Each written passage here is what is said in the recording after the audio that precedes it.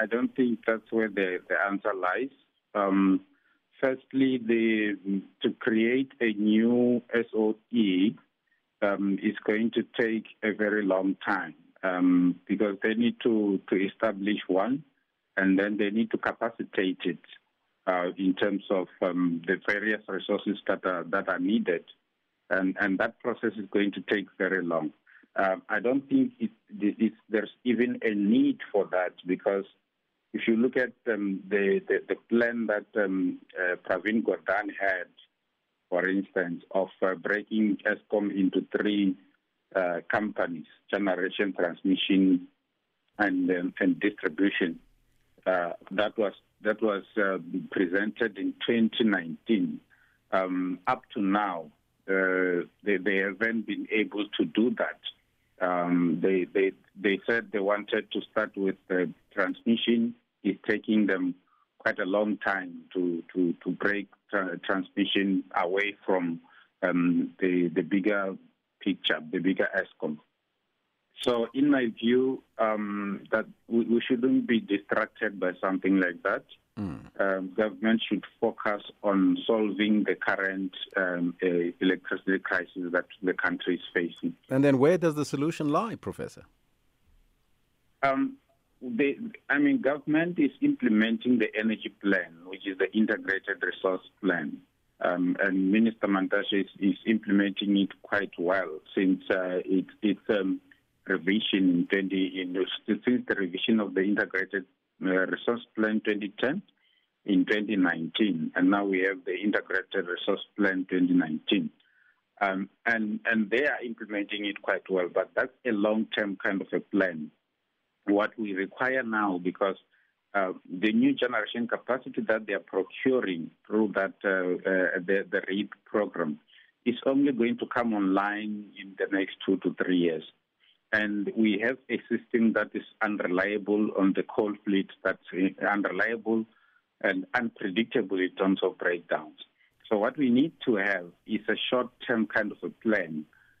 So we need to start to implement things such as your energy efficiency and demand-side management programs.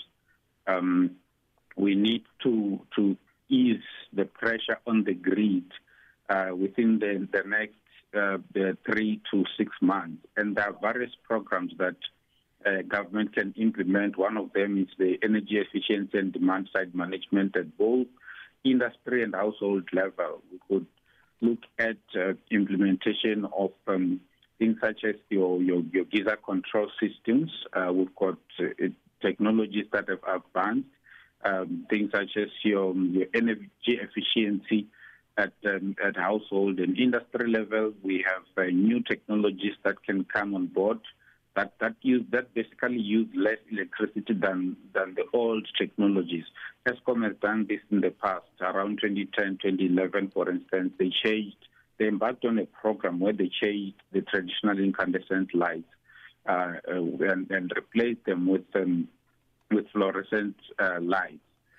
And they back then, through that program only, they saved up to between 2,000 and 3,000 megawatts. That's why around 2014, 2015, the combination of demand-side management and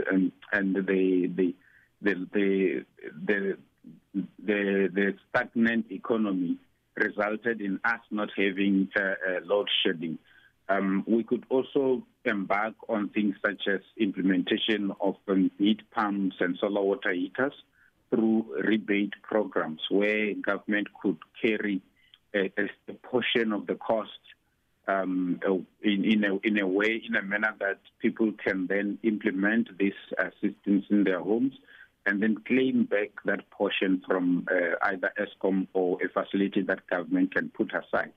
Eskom has implemented some of these things, especially the heat pump program in the past, and the heat pump program could save up to 60% of your water heating at home, as opposed to using the geyser with heating elements.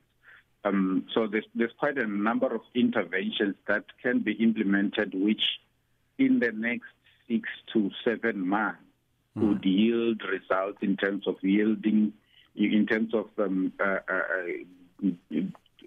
shaving the peak demand